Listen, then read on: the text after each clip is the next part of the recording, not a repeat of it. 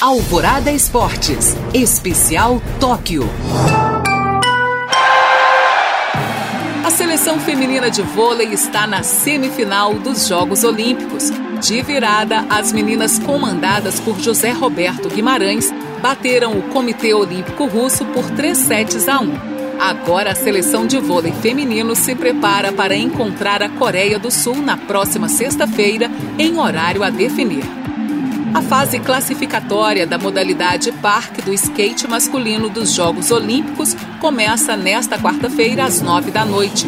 O Brasil será representado pelos atletas Luiz Francisco, Pedro Barros e Pedro Quintas. Os skatistas estão entre os 10 melhores do mundo e são esperança de medalha para o time Brasil. Caso avancem, a final será disputada já nesta quinta-feira, à 00:30.